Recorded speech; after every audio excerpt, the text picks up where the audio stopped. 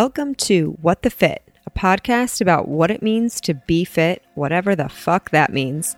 I'm your host, Chrissy Grody, and I'm helping to share the stories of cool people doing cool shit, from fitness trainers to wellness coaches, entrepreneurs, and entertainers. We'll hear the behind-the-scenes journey, all the different ways we can take care of ourselves, and of course, we'll answer and explore the big question of, what does being fit mean to you?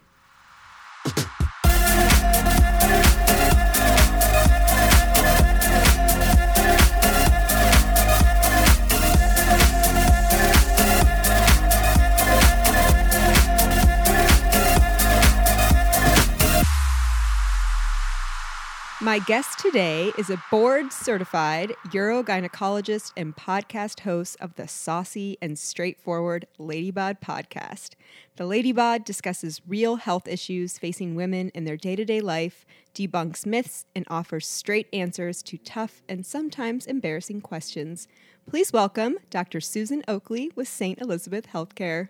Whoop, whoop. Thanks for having me, Chrissy. I am so happy you're here, a real life doctor to help. Am I? Yeah, a real doctor legit? that legitimately knows about the human body, because I spend a lot of time on this podcast theorizing my health, like analyzing my mood. Why is this happening now? Why am I feeling this way here? And now I have you to answer all my vagina and period questions. I don't know if I can clarify that. But I will try. No, I really do appreciate you coming on. Well, same. I feel honored, so thank you for asking. Yes, of course. I'd mentioned before we got started, this podcast lately has turned into a lot of me talking about my period and other women talking about their period. I'm not like totally hogging the spotlight here. Sure. But really what I'm hoping to do with these conversations is create a space for us to recognize, and I say us, and really I'm talking about me, that our bodies are changing so much throughout the month, right? Different hormone levels, different levels of serotonin. Sometimes we're holding water, sometimes we're not. High energy, low energy. Like there's a lot going on. And I would have a tendency to say, well, I was performing this way one week. I had this energy output this week. The next week, well, why am I not at that same exact spot? And almost holding myself to this kind of impossible standard of like the whole month, all the time, you're static, you feel good, you can, do your best. But how boring would that be if we were always the same? Yeah, it's called a man. I mean, true. Good point. But I mean, what you're saying, Chrissy, it resonates with all of your listeners, I'm sure. Yeah. Because we women are our own worst enemies. I mean, we do hold ourselves on this spectrum. I don't know why we like to compare ourselves to everyone else. Right. And like you said, even to yourself from one day to the next. We have to, in the words of Queen Elsa, let it go. Yeah. Do you have young children at home? Young Of course. girls? But I mean, aside from that, I'm a total Disney freak. Yeah. But yes, okay, I good. do Good to have know. a 3-year-old daughter and a 5-year-old daughter. Okay. So you are in it. And Deep. you've been through a lot of womanly things that I have not, which is also great to hear from that's you okay, and though. some wisdom and experience. Oh, my brain is empty. Yeah. Once you have kids, there is no wisdom anymore. I also had a thought not too long ago. I forget who I was talking to about this. I don't remember, a podcast guest where we were saying like, women, I feel, hold so much in their minds all at once, all different things going on, multitasking, everyone to take care of, that's why I think we lose our minds first as we get older. Oh, heck yeah. Do you agree as a medical Absolutely. professional? I mean, I don't know that there's any research to back that up, but I wholeheartedly agree with you. I always told my mother, I was like, no wonder you're crazy. Like, you're the 4 of us I know. And raising us and always, like you said, multitasking, a million things in her brain. I mean, that's why happy hour for her starts at 3:00. Yeah, hell yeah. Nothing wrong with that. No, not at all. No, yeah, I'm always thinking that. I'm like, I'm wearing my brain out. Like, that's what I feel. Yeah. Every time I'm Let's like, just quit thinking. Yeah. Gosh, how great that would be. Okay, well, I have to first start by saying, love the podcast. Thank you. Lady Bod podcast. It's refreshing. It's like, it's real. It's not pretentious at all. It's not too sciencey, but yet you are like delivering factual information as a doctor. Like, you know what you're talking about, obviously. So it's not just this like speculation, but it really comes across as like 2 women. You have a co-host. Yes. Friends, and just chatting and sharing experiences that most women, I imagine, will go through at some point in their life. I can't tell you how much I appreciate your kindness. Oh, it's yeah. just you probably. I've listened to about every episode at this point. I love you. I really thought there were like 5 listeners. You know, That's like how my I feel mother, maybe my husband. Yeah. My husband, I think, listened to the episode where I threw him under the bus about always wearing socks and shoes. Oh, He's yes. like, great. Now everyone knows that I wear socks and shoes, and you weigh yourself after you take a dump. I'm like, yeah, but we do Here try we to are. keep it just normal. Like you said, Holly Morgan makes it easy on me, and we really just want it to be like two women having a conversation over a glass of wine. Yeah, it's good. Okay, let's kind of start at the beginning. So you're a urogynecologist. Yes, ma'am. I had not heard that term before. I had to look it up. I understand now it's a subspecialty of gynecology. Yeah. But what exactly are you doing? What do you do? I mean, first of all, you're amazing for even looking that up, so thank you. But yeah, so a lot of people may not know that their OBGYN could have gone through 3 more years of training and diversified into an oncology specialist for female patients with female cancer, Yes. or an IVF specialist. So Okay. we call that like a reproductive endocrinologist or infertility doctor. They could have done 3 extra years in high-risk pregnancy and just taking care of old moms like me. And then finally, they could have become a urogynecologist. A urogynecologist. Okay, really quick. I have to interject. Yeah, no, what is a please. high risk pregnancy? What? When you're in your 40s trying to Okay. have kids like me. Okay. But no, it can be high risk because you yourself as a woman were born with a defect, or you're high risk because you have type 1 diabetes, or you've had multiple losses and now you're pregnant and it seems to be a pregnancy that's doing well and surviving, and they still consider you high risk. They're watching you closely. So it could have been any medical condition, not just age. Okay. I have another doctor friend that I was talking to him about, I'm like, I feel this like biological clock ticking, right? I'm 32. And I'm You're like, young. That's what I think, and that's what I say. But then I have some other outside influences being like, I don't know, you should probably start trying to have kids soon. And I'm like, what if I want to wait a couple more years? Girl, wait. I mean, we can always check that dusty old clap trapper anytime you want to. I'm kidding. I'm just kidding. Your listeners are going to be like, wait, what? But I mean, I didn't meet my husband until I was 35 years old, and I actually had no intentions of getting married or having kids. I love my international mission work and really enjoyed living abroad and doing my thing. Yeah. And taking the job here, meeting my husband a week after I moved here was a real monkey wrench in my life's plan. Yes. But it was just another plan that was meant to be. Yeah. So wouldn't change it for the world. Love my daughters. So you've got time on your side. Right. Don't feel pressured. Right. That's what I'm thinking. And I'm like, I do want to have kids eventually, but I think it's almost the pressure of thinking I have to do it within a timeline makes me more anxious to go to do what I want to do. But I'm like, can I just like do it at my own speed? I still got shit I think I got to do. Please do all your shit that you want to do right now. I love it when friends of mine are like, we're pregnant with our first child. It's not going to change anything. I'm like, yeah, right. I know. I'm like, a baby changes everything. And there's know. goodness to that. But you have to move from being totally selfish, which is not a bad thing, right? That we're selfish people, but you have to move from that into being absolutely selfless. Your time is no longer your own, and my kids are great. I slap them around, get them on a schedule. Tight they go to bed at 8 run a p.m. tight ship, I run a very tight ship, but it's still not my time anymore.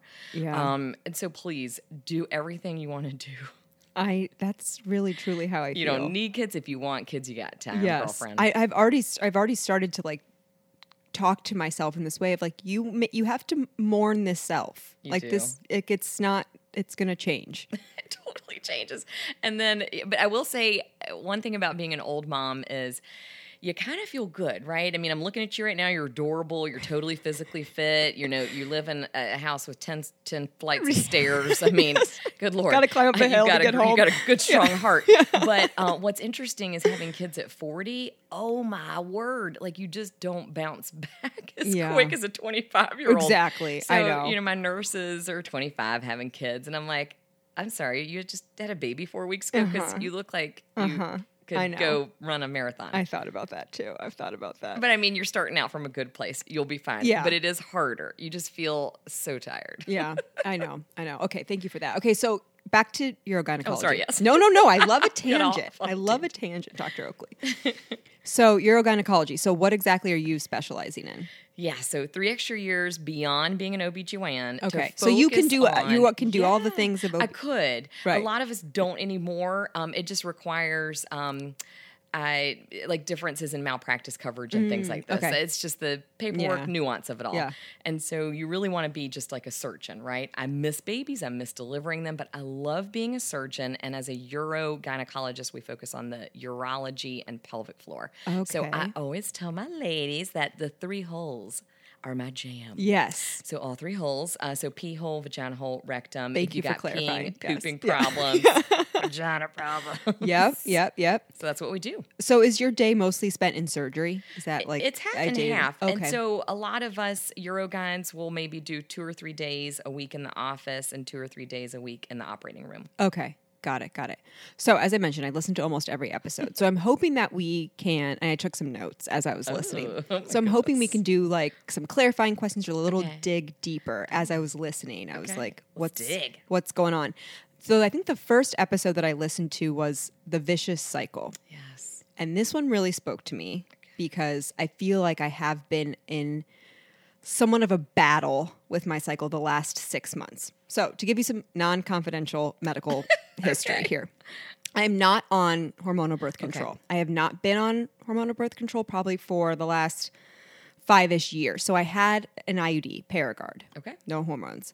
I loved it. I was like, this is it for me. It was in 4 years. I'm like, this is amazing. Got it in one time.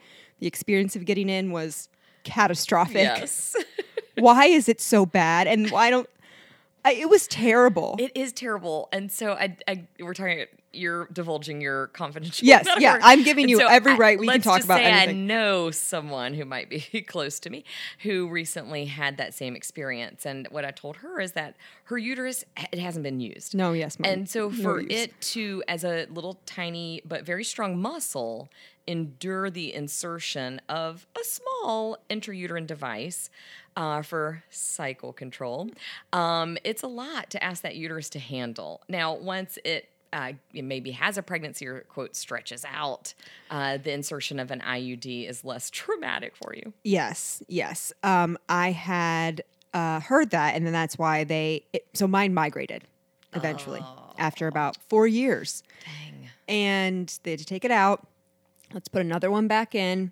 Guess what? Migrated again. And because of we There's did just like no space. we did an ultrasound. Yeah. They measured my uterus to like make sure that everything's okay. Everything was normal size, but however, just not going to work for me. So I was like, okay, I'm just going to partake in some family planning. So I got a temp drop, a basal body thermometer, nice. where I can measure like when I wake Yes. up in the morning what my basal body temperature is. And I've been doing this for about a year. Okay. So I like know my body very well. I know when I'm going to ovulate.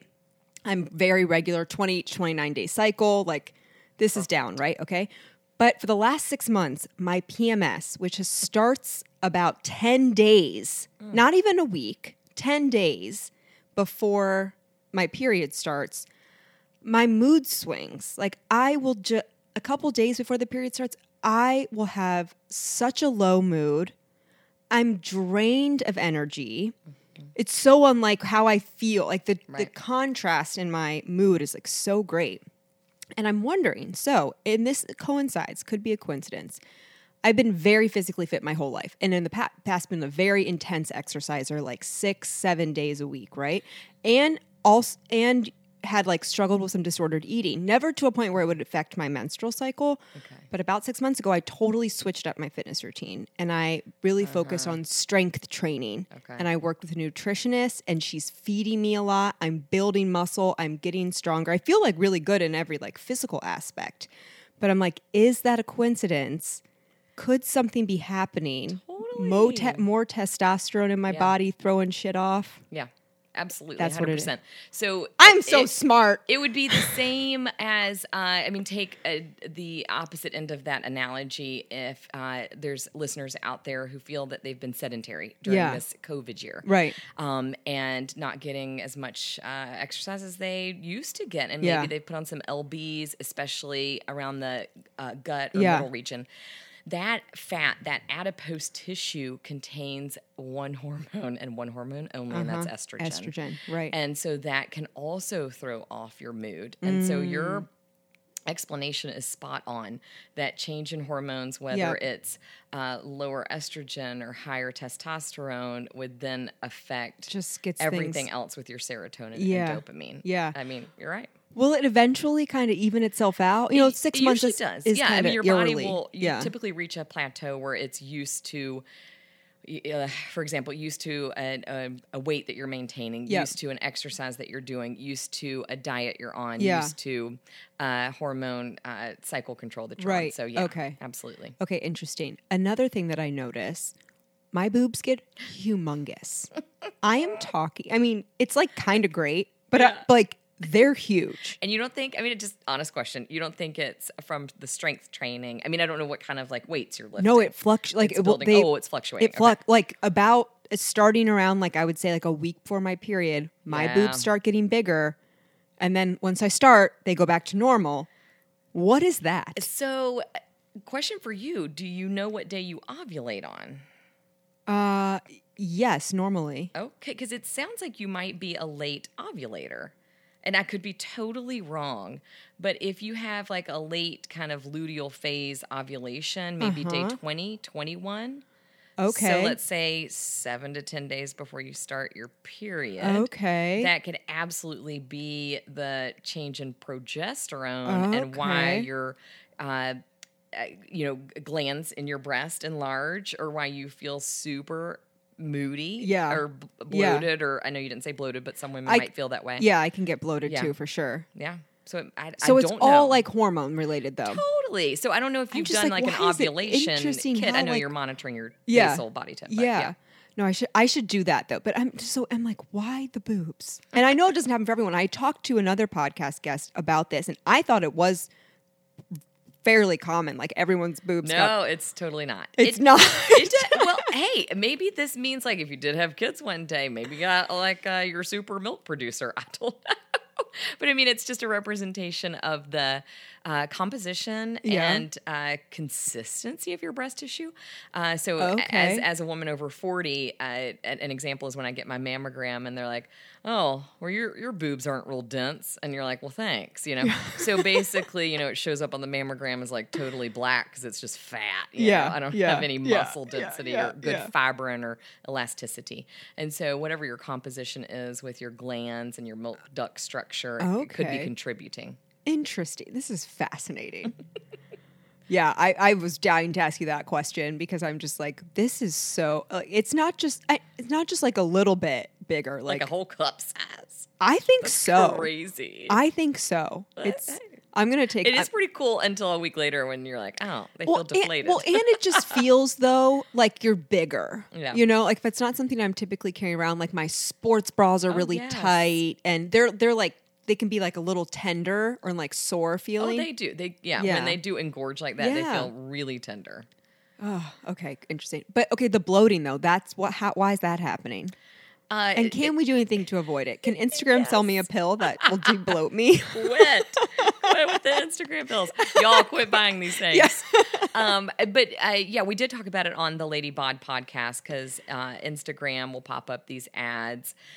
Not necessarily evil, but can be harmful if they're including a diuretic. Right? I think that's how they sell you on these over-the-counter supplements. There are some name brand products that might be on the aisle at the store next to the panty liners, Kotex, and tampons that say, hey, take me to end your bloat during your period. And really, they just include diuretics. Yeah. And as a fitness guru, that can be harmful. Yeah. I mean, we need to stay hydrated.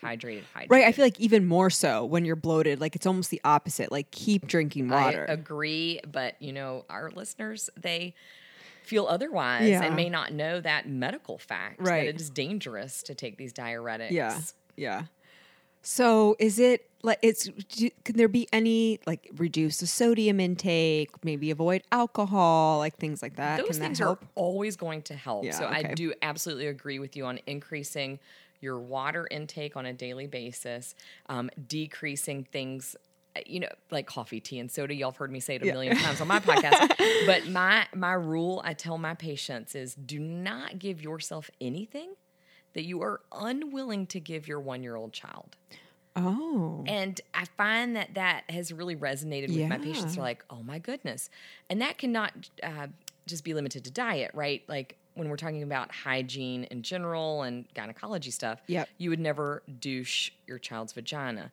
You would never scrub their vagina with a loofah. Oh my God. If there's one thing we all need to understand, right? Self-cleaning.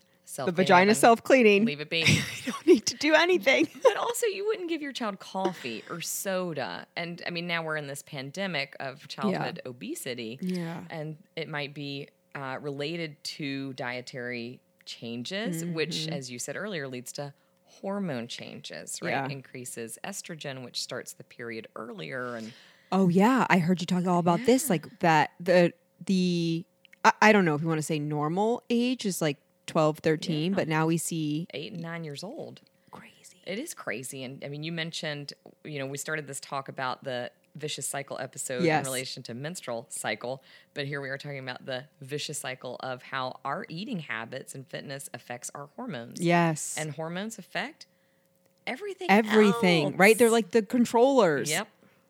Yeah. I was recently just talking to a past podcast guest too, where she had like a ton of weight loss. Like she lost over 100 pounds and she's kind of feeling now almost a little like stagnant. And she's doing the same thing that she's always done, or she's, watching her diet, she's exercising, she's moving her body, and like nothing's really happening. And she's like, I think I need to look at the hormones. And I was like, I think you do. Yeah.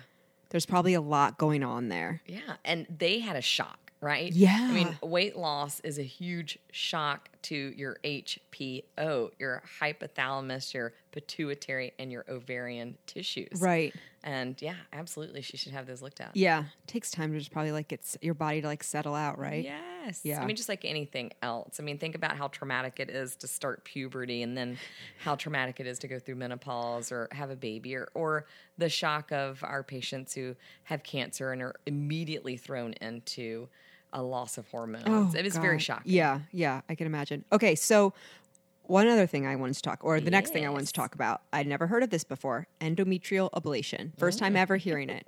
What is it? Such a lovely thing. So it is a procedure that OBGYNs or other types of gynecologists perform. Okay. It can be done in the office, depending on what type of practice you are in. It can be done in the hospital or operating room setting. The endometrium is the lining of your uterus. Ablation just means to burn. Okay, so that sounds a little scary. It does sound scary. And there are other ablations we do medically. You can have an ablation of a part of your nerve and muscle in your heart to set the rhythm back to normal. Oh, yes, okay. You can ablate nerves in your back to take care of back pain. So ablating the endometrium or gently burning the lining of your uterus really helps women who suffer from heavy menstrual cycles like we call it menorrhagia. Okay. Or can also help women that suffer from painful menstrual cycles. Oh, okay.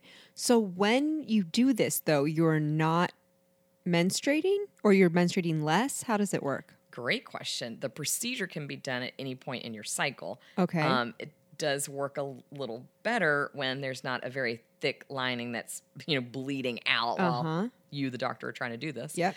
But after the procedure, most women are without any bleeding, spotting at all at about 2 years out. Oh, wow. So it's like just kind of saying you're not going to shed that lining. You're not going to shed that lining. It's and I know the word burn sounded scary to you, but if we burn it appropriately, no matter what your hormones are, they're not going to overcome that lining's ability to build back up again because it's been tied and laid to the side. But typically we do offer this procedure in women in their late 40s as a way to, quote, segue through menopause. Okay. And so you're getting this if you're done having kids, right? 100%. Yes, you should only do this if you're done. Yes. If you do not desire any future fertility at all. But this doesn't say that you can't get pregnant. It would, okay, correct. You can still get pregnant after an ablation. Okay. It would not be good. So Right. we do encourage our patients to consider some form of hormone control or, outside of the Catholic healthcare system, they can consider a tubal ligation, for example, at the time Yeah. of their ablation. Got it. When you burn the lining of the uterus, it is not a healthy environment for a placenta to grab a hold of. Okay. And so could you get pregnant? Physically, yes. Right. Should you? Probably not. Yeah. Okay. Got it. Makes a lot of sense. Oh, that makes me brings me kind of like another topic of endometriosis. I thankfully have not experienced this, but I know a lot of young women have a really hard time. So tell us a little bit about that. So we're dealing with the word endometrium again, right? So the lining of the uterus. And with endometriosis, the lining of the uterus somehow, some way, found it in its heart to get out of the uterus and implant itself throughout the pelvic area in a woman. So internally. Now, in really severe cases, the lining of the uterus can implant itself even within the wall of the bladder or rectum. And these women with really, stage 4 severe endometriosis may suffer from blood in their urine or bleeding with defecation or pooping. Gosh. But there are so many different theories as to why this happens. We really don't know one particular etiology or reason. So we don't have one good treatment. Yeah. And what's interesting to me is that women with stage 4, like visibly as a surgeon, I'm looking in their belly. I'm like, damn, this is a hot mess. Like somebody set a grenade off. Those are the women who very rarely have symptoms. Typically, the women with stage 1 disease looks pretty good when I look in there. They have the worst symptoms. Yeah, so there's no really good stepwise treatment plan you just kind of do it case by case. Yes. That's tough. It is. I loved the episode where men asked the vagina questions. That we originally titled it "Men Who Ask Stupid Questions," and they were like, "That's kind of judgy. We'll change it." Okay, but what I was going to say next of this maybe stupid question was that do people still think there's a G spot? Yes, they do, and it's okay. I genuinely I have a lot of listeners who believe in the G spot. My research is with the clitoris. I've done a lot of the C spot. I like how you call it the C spot. C spot. And so, that's my focus personally, professionally. Yep. Here for it. But I think in all my reading for my job, I can see how women believe in the G spot. I think my theory with other women in my profession is that you somehow connect with a spot on the top wall of the vagina during penetration intimacy that then helps to vibrate the clitoral body or glands nearby. Yes, so right, because it looks like branches coming out. Branches coming out. Yeah. So I still believe it's clitoral good stimulation. for them. If absolutely. if that can happen for them, good for them. Get that jackrabbit, girl. Get it up in there. But, I think that brings up a concerning point, which is that a lot of women are now getting these G-spot injections. What? Which are unreasonable, unhealthy, not governed by any safety board. What is a G-spot injection? Don't even ask me because I do not support it. And, we need to... So, is it a shot? It's a shot that they... That are claiming that it... And there's a certain brand called the O shot. And if they inject this is material insane. into what they think is your G-spot, it can help you with orgasm. And again, this seems to be preying on women that might have a difficult time finding their own pleasure or having someone else find their own pleasure, and then that they're going to say, let me give you a shot in your vagina. I agree, Chrissy. And think about it. We women are particular about who does our hair, who does our nails, what drink we get at Starbucks. Oh, no, but please, we're gonna go shoot see up anybody the vagina. for an O shot. Yeah, it makes no sense. I was recently listening to a podcast, and I cannot remember now who this woman was, but she... in very, very early on, did a ton of research on the clitoris and like women's sexuality and women feeling pleasure. And she did this study and she asked like tons of women. It was all rejected by men who said it wasn't right because it wasn't randomized enough or whatever. But basically it was like, are you orgasming from sex? Like 12% said yes. Or like, can you orgasm on your own? And it was like 90% 90% said yes. And she was just like bashed and dismissed and like kind of just like ran out of the medical community because men were like up in arms of like, no, we don't know how to pleasure a woman. So it just made me think of that. But this is a great question. How important is it for women to like experience orgasm, like medically, like, right? Isn't there something happening, hormones in your body? Like what's going on? Absolutely. So I love that you brought this question up. I was just giving a lecture to the new Integrative Oncology Center at St. Elizabeth and speaking just to their staff, just purely for educational purposes. Hey, when women who survive cancer bring up these intimacy concerns after what chemo and radiation has done to them, here's what y'all can say, right? Here are some thoughts and answers you might be able to give them. So I love that you brought that up. But we absolutely discussed that, women, you said something earlier, we need to be more in tune with our bodies. We need to be willing to discuss these topics of sexuality, communicate intimacy. We need to realize that there are different forms of intimacy and there's no reason why we cannot find our own ability to be pleasured, and that allows us to then teach our partners how to better, pleasure us. Right. But it's interesting that we were talking the other night about the sexual response cycle, and it is more linear for men, right? They're like, oh, hey, you're getting in the shower, you're naked, I'm interested, here we go. And you're like, no, I just want to take a shower. God. But for we women, it's just more circular, it's not as linear, and we can be lacking the desire to be intimate, but still get aroused. And what you were saying is, if we recognize the physical goodness that comes out of arousal and orgasm, we really should be motivated to help our, patients, or through this podcast of yours, Chrissy, help your listeners to realize that it really is medically a good thing to experience arousal and orgasm. Right. When you were asking, like, physically what happens, the blood flow to that area, the engorgement alone is helpful. I know this sounds silly to say, but don't we all feel better when we get a back massage, right? Yes. It loosens things up. Totally. It brings relaxation to the muscles, blood flow to the tissue.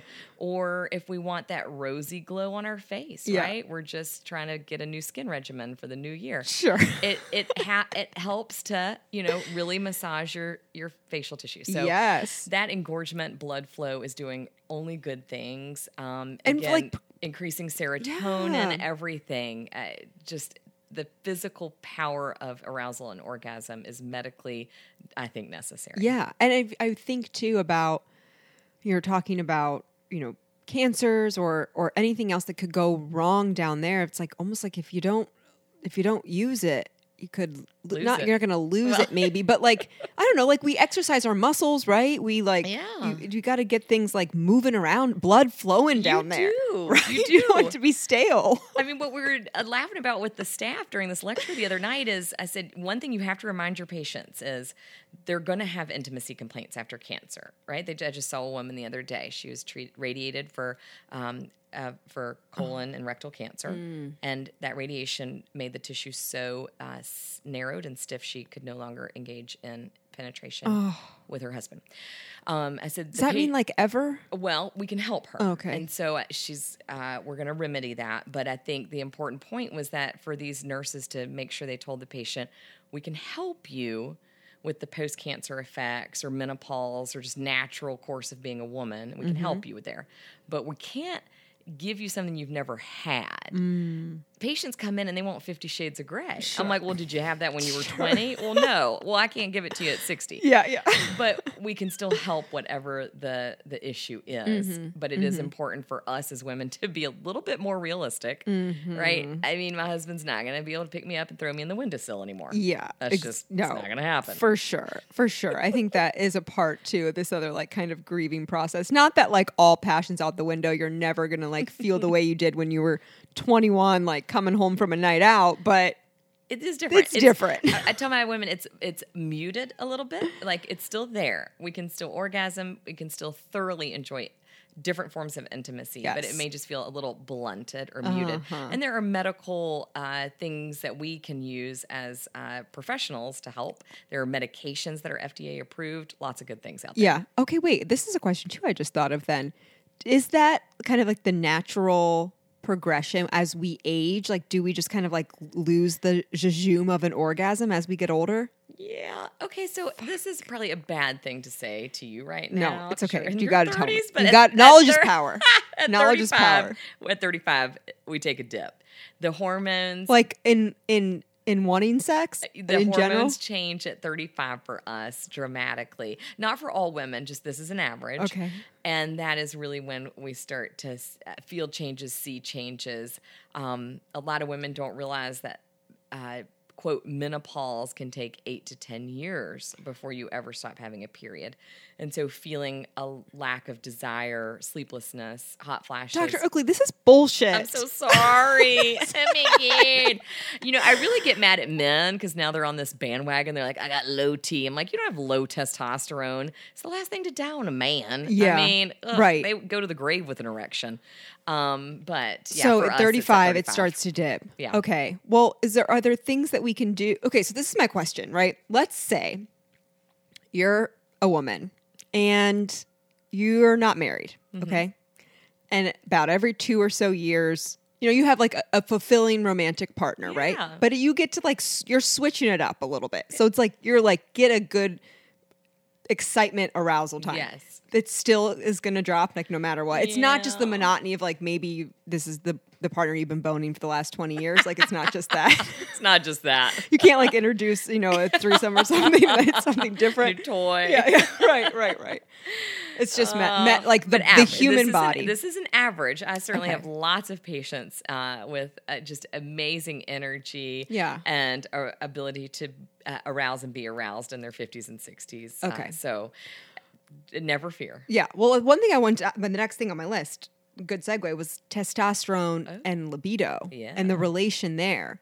So perhaps, again, maybe if I'm theorizing here, if we stay physically fit and active, have some muscle there, could that help with the T levels that will make us want it more? I don't know enough to answer your question, but Okay. I do think your theory has value in it Okay. because, and that could be for a direct cause and an indirect cause. So you're asking directly, muscle weight, physically fit, increasing testosterone, Just, maybe activity level high. But indirectly, I think we all can realize the value of staying fit just for energy levels. Yeah. So, Or yeah. you're feeling good about, You're maybe just a little feeling bit better about good. yourself, Yeah, which I mean, would lend we all itself. feel good when we have a good workout. Yeah.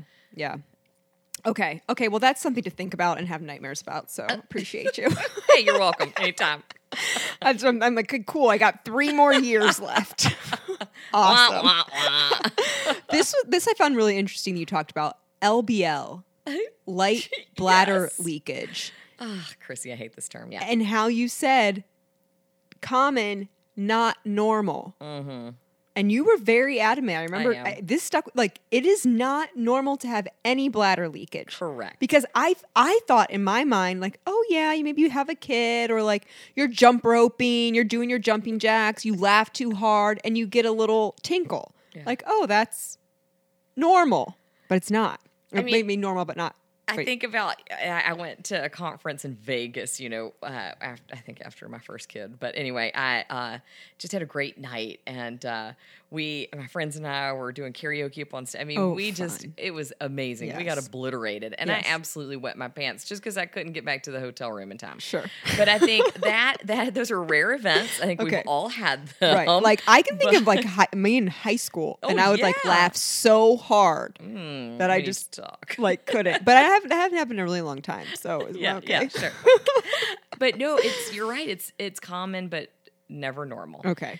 And we really should recognize the warning signs Okay. of incontinence, whether Okay. we're wetting our pants or pooping on ourselves. Oh, okay. A None lot of those are of normal. women always say, "Well, I haven't pooped on myself yet, But I'll be in Walmart and I have to squeeze so hard a little bit squirts out. And I'm like, yeah, no, that's a warning sign. Right. Like, we need to fix that now. Yes. So we don't end up in diapers or wearing catheters or things like this. So LBL is an absolute marketing term. Yes. It's not medical in any way, shape, or form.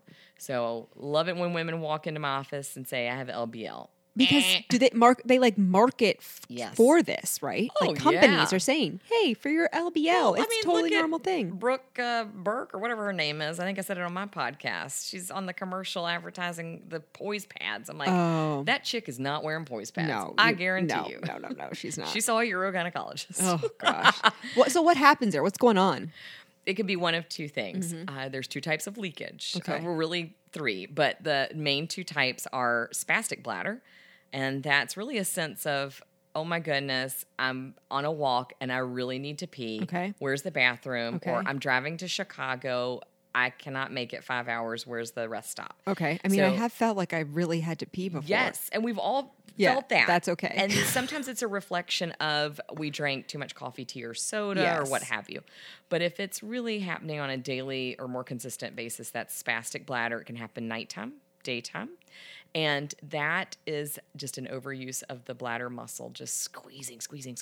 And in that situation, we do not want to drink coffee, tea, soda. We do not want to Kegel. Kegling and squeezing our pelvic muscles would make that spasm worse. Yeah. And the best way to treat that is, again, physical therapy for your bladder, dietary modifications, or prescription bladder pills. Okay. However, the second kind of leakage, that's from your pee hole, not from your bladder. Oh. So if your pee hole is weak, and that's typically from repetitive high-impact things, pregnancy, childbirth. Where's those are the high impact on your CrossFit. Really? Marathon runners. So these are ways of putting pressure on your pelvic floor. You can kind of feel it jostling around when you do these high-impact activities. Oh. And if you kind of loosen or weaken your urethra, your pee hole, and that leaks, it typically only happens the leakage only happens when you are exercising, you are coughing, you are sneezing. Yeah, so that's you'll see sometimes, or I've seen in the past, like cross-country runners. Yes. And actually, I have felt this too. When I was a swimmer, I was a competitive swimmer, and I would be going hard, and hit the wall and stop, and it would be like... Jolt. Yeah. Yep. It doesn't matter in the pool. You're cool. Right, no one has to know. Unless they have that special dye Yeah, right. that turns the water purple when you pee. But yeah, pee hole leakage, again, fixed with physical therapy. Pelvic therapy is amazing. Yeah. But surgery, so as a surgeon, that's the one that's fixed with surgery. Got it. Oh, man. Okay. But, I mean, and a lot of older women have a third type of leakage. They're not emptying all the way, and it could just be because there's something down there blocking. They have had a stroke or severe diabetes, and the nerve to the bladder is damaged. Oh. So they're just not emptying, and it's like a kitchen sink that's all clogged up. There's nowhere else for the water to go but overflow. That sounds terrible. Yeah. Gosh. Okay, we talked about this a couple times, or we started to hint towards it. And this is a topic, an area that I really know nothing about. And like I said, knowledge is power. And maybe it's terrifying, but I think I need to know menopause. Menopause or menopause? I'm just kidding. Menopause. What's going on? What's happening? We have no follicle stimulating hormone anymore. We use it all up. We used it all up. Okay. We are born with a finite amount of these things. Yes. Including, eggs for ovulation. Yes. And I always get asked, well, if we don't ovulate and have a period because we're controlling it somehow with hormone therapy, am I storing my eggs up? Nah, What's sorry. happening to them? I actually have never thought about that. Your ovaries never gives birth to them. I know it sounds like a weird analogy, but you are born with a finite number. When you hit puberty, you lose a majority of those eggs. What? It's just the way the good Lord made us. God. And I know. He does not sound like a good Lord, Dr. Oakley. I'm so sorry. I'm really the Debbie Downer today. No. I need to know this. I feel like I personally will have less anxiety, understanding, and knowing what is happening with my body, so that'll make me feel better. But yeah, I mean, it's a finite number, and it is true that, you know, some of our quote better eggs are recruited in our 20s and 30s. Just genetically, they were made to be ovulated first and used. I also had a theory about that too. You see like 20-year-olds popping out these like adorable kids, and I'm like, yeah, it's a young egg. Like, what do you expect? A young, adorable egg. And that's why, you know, you get high risk when you're 40. Yeah, you got old crusty eggs. No, I like so thank my mom. My mom was 22 when she had me. Like, I'm like the creme de la creme. You are. That's why you're early so cute. Eggs. Oh, darn cute you. Early egg. My mom was old, so I was an old crusty egg.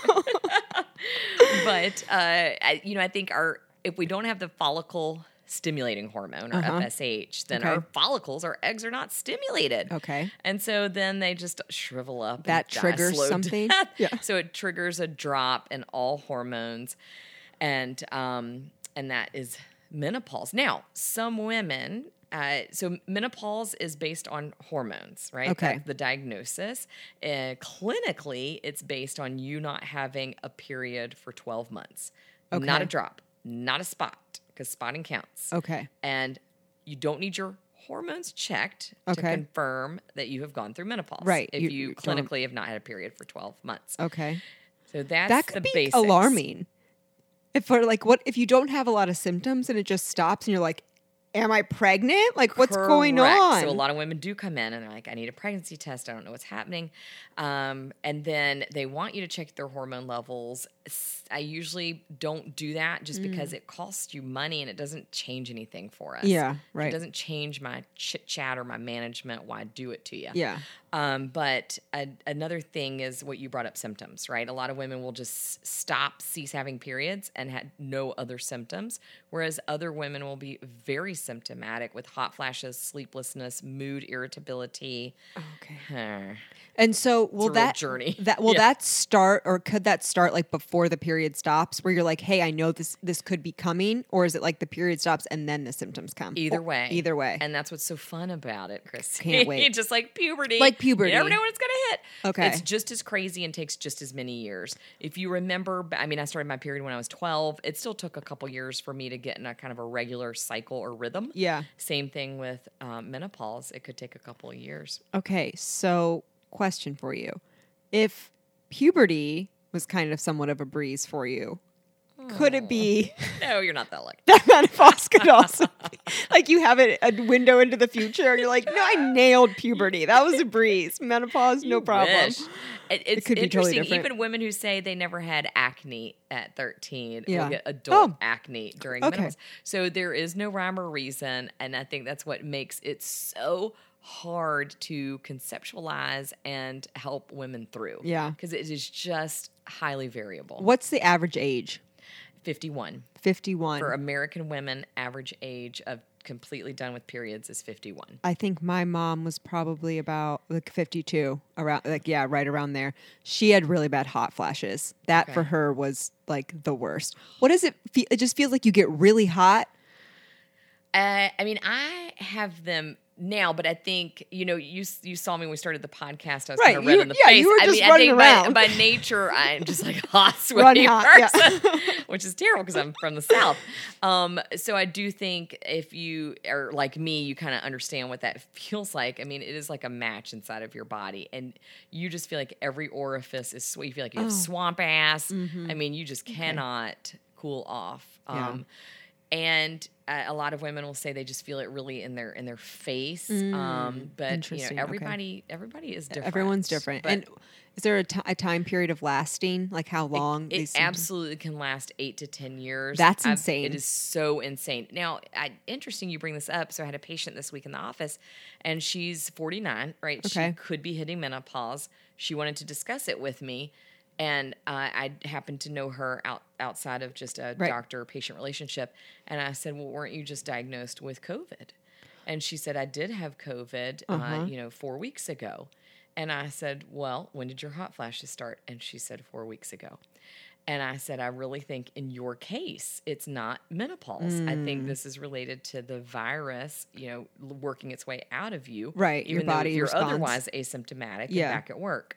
And so we really have to consider non-hormonal things when we're talking about hot flashes during the time of menopause. Because Right. it could be you changed your medicine. Yeah. You changed your exercise routine or Yeah. your diet. Those can all affect kind of how hot and sweaty you feel. You eat sugar late at night, you're going to be up with the Yep. sweats. Or Yep. you eat a Yep. big 12-ounce ribeye, you're going to be up all night with the sweats. meat sweats. The meat sweats Yeah. are real. Yeah. No, I've so experienced the real. meat sweats before, for sure. Okay, well, you know what? That's helpful, and that's good to know. I think that, like anything else, right? We'll meet it when it comes. Do what we can. Yes. Gosh. We Okay. may not want to, but yeah. Right. Okay, let me see what else I have for you. Okay, so I thought this was interesting and something I didn't know, maybe because I'm an idiot. You are not. Sensitivity changes after kids, Yeah. boobs and vagina. Yeah. What does that mean? Like they could be more sensitive, less sensitive? Both? I What? think they're more sensitive during pregnancy. We have Okay. a large amount of progesterone running through our bodies. And while that progesterone can put us at risk for pelvic relaxation in a bad way or urinary tract infections in a negative way, it may help to contribute to a heightened sense of sexuality and arousal during pregnancy. well, that's something we can look forward to. You hear a lot of your friends are like, "God, I was so horny when I was pregnant." Totally true. Yeah. Absolutely. It's not a myth. It is 100% true. It's funny because that's when men are like, "Oh, what if I hit the baby?" I'm I like, know. "Listen, dude, you're not going to hit the baby. You're not gonna hit the You're not. baby. You know, no one's that No, amazing." But no. so then I think you take that heightened sense of sexuality and arousal, and then you bottom out after childbirth. Complete change because the kids are out of you. You Yeah. know, those hormones aren't needed anymore. Right. And so now you've got this little nugget keeping you awake all night. Maybe you're breast pumping or feeding. Maybe you're not. Doesn't matter. But nonetheless, you've got this prolonged period of time, maybe a year, where you're just exhausted just because you're taking care of a human. Right. You're trying to keep another human alive And and yourself your alive. hormones are in the crapper, and you're just Right. like, I am not interested. But I also think that that stretching of the pelvic floor tissue, in addition to the lack of hormones, creates a recipe for just a disaster when it comes to sensitivity. That makes sense. I mean, if That you take totally a makes rubber sense. band and stretch it 100 times, is Yep. it still going to maintain its elasticity and usefulness? Nope. So here we are stretching our pelvic floors. Yeah. And that contributes indirectly, I think, to a change in sensitivity. Or stretching our boobs with breast pumping and feeding. All good things to do for your child, Right. but To potentially keep that child alive that you gave up your life for. totally give up your life. we're moving Oh, we're God. moving to the trough of disillusionment right now. I got to be realistic with myself. That's Yeah. how I'm going to be able to move forward and make these decisions that I need to make. Oh and man. don't ever feel judged. You know, while we're on that topic, Yep. I always joke I'm the worst OBGYN because I had a scheduled C-section because I'm not trying to ruin my vagina. Good Lord. And I didn't want to breastfeed. So I used formula. Yeah. And good for you. knock You on are wood, a my modern children woman are and you can make fine. these decisions. Yeah, but there is judgment. I don't Yeah. judge anyone else for pushing their kid out vaginally or breastfeed. I mean, I think that's all commendable, but Sure. we should be allowed to make a choice Yes. that suits us. Yes, I agree. I have had a couple of women now on that have been doulas or have had home births. Yeah. And I am so interested and fascinated because there is no way in hell I would ever do that. Right. I think it sounds amazing. It is. And I think that they are a different human than I am. I Because agree. I'm like, I know my birth plan. I want the epidural as soon as I get in. I don't want to feel a thing. And you don't have to wait. I think that's another myth is that women have to somehow wait. You can ask for your epidural right away because it's one needle and it actually can be redosed. So when you go in for a procedure, you get an IV. Yeah. Just because the bag of fluids goes empty, they don't take your IV and put a new one in. Right, right. They just add a new bag of fluids, and your epidural works the same way. One needle, and they can add a new bag of fluids or medicine. Yeah. Okay. Keep it going for you. So don't be shocked. But I agree with you. You know, we had a doula on our podcast, and I was like, Yeah. amazing. Yeah. Amazing. I listened to that one. Is midwife right for you? Yes, a midwife Mandy. But I feel, for me, I feel so grateful that God allowed me to be an OBGYN and experience all of those amazing births. I Yeah. got to be there to catch all of these humans Oh, wow. in the most intimate moments Yeah. in a woman's life. And like you said, I'm good. Box checked. Yeah. Don't need to do it No, myself. I know. My hair was done. My fingernails were perfect. I walked in. I had my baby. Yeah.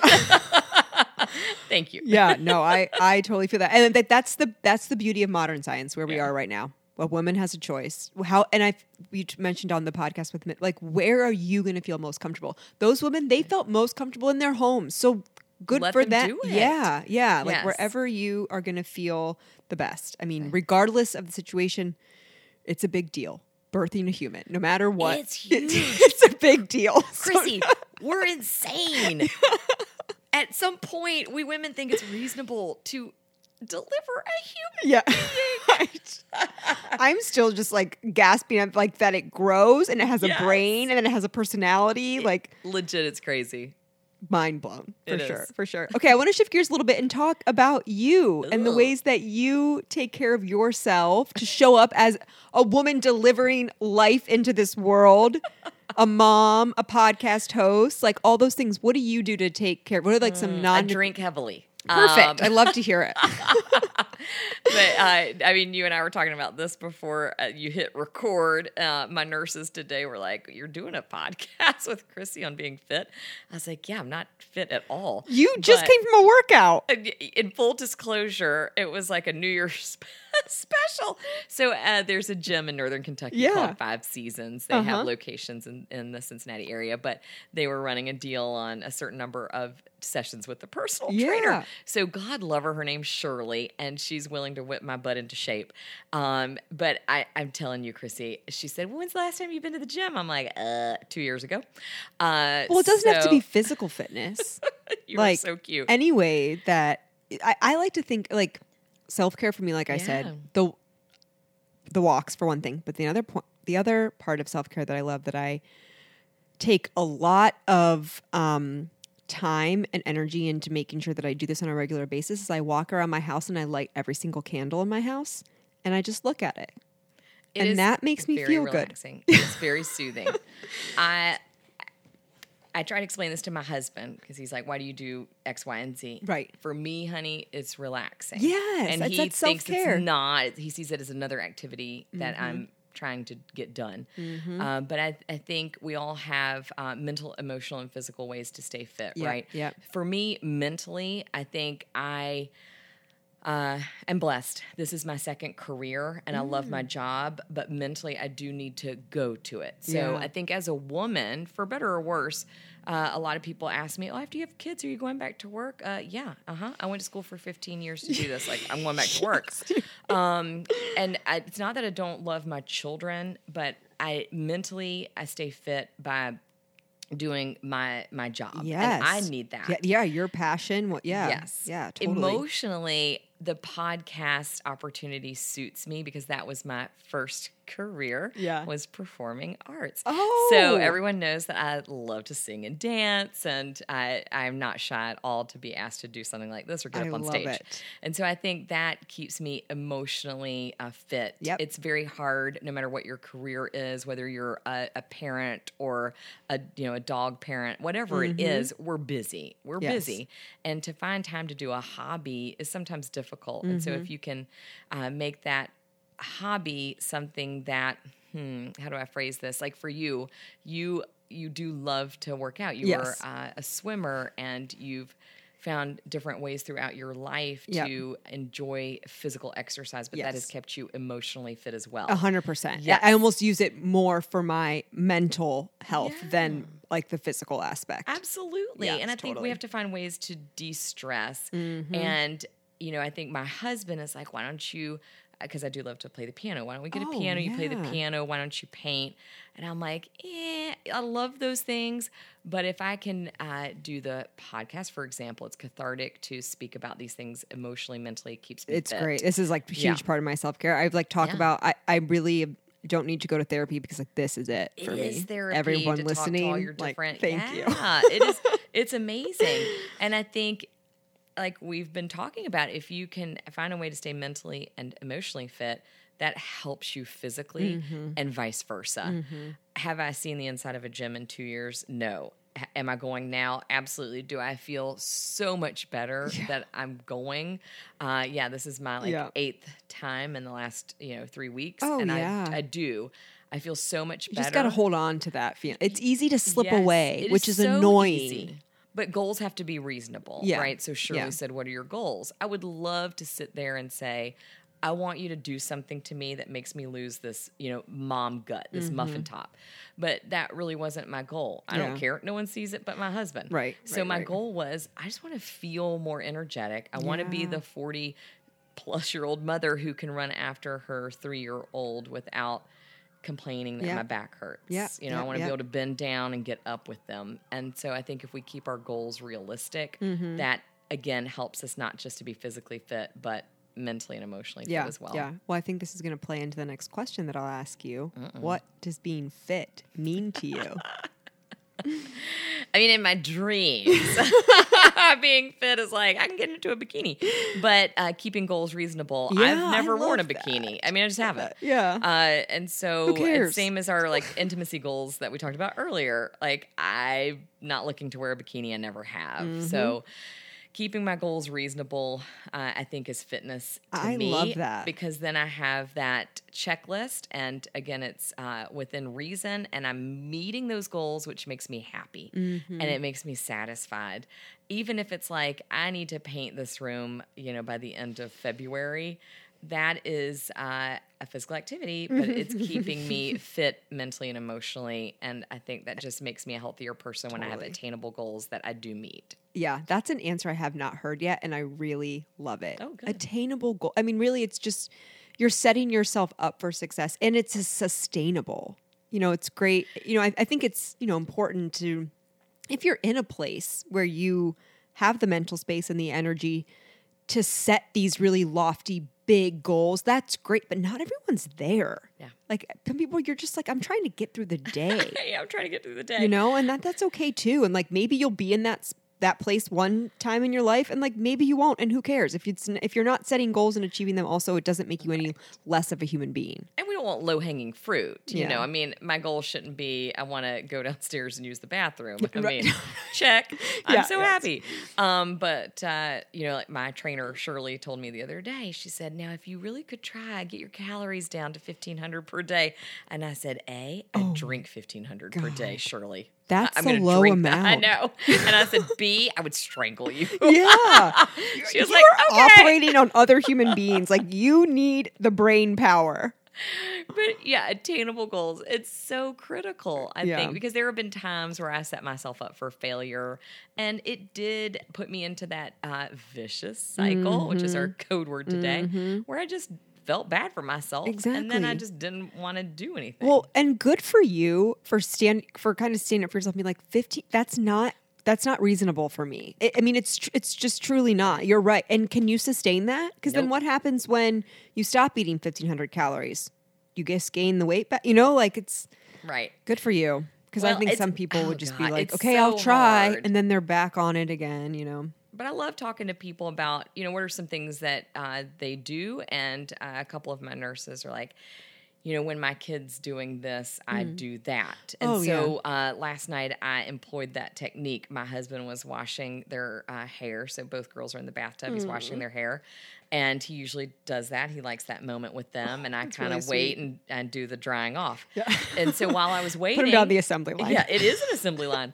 But I thought, while I'm waiting, can I get in, a 1.5 minute plank? Totally.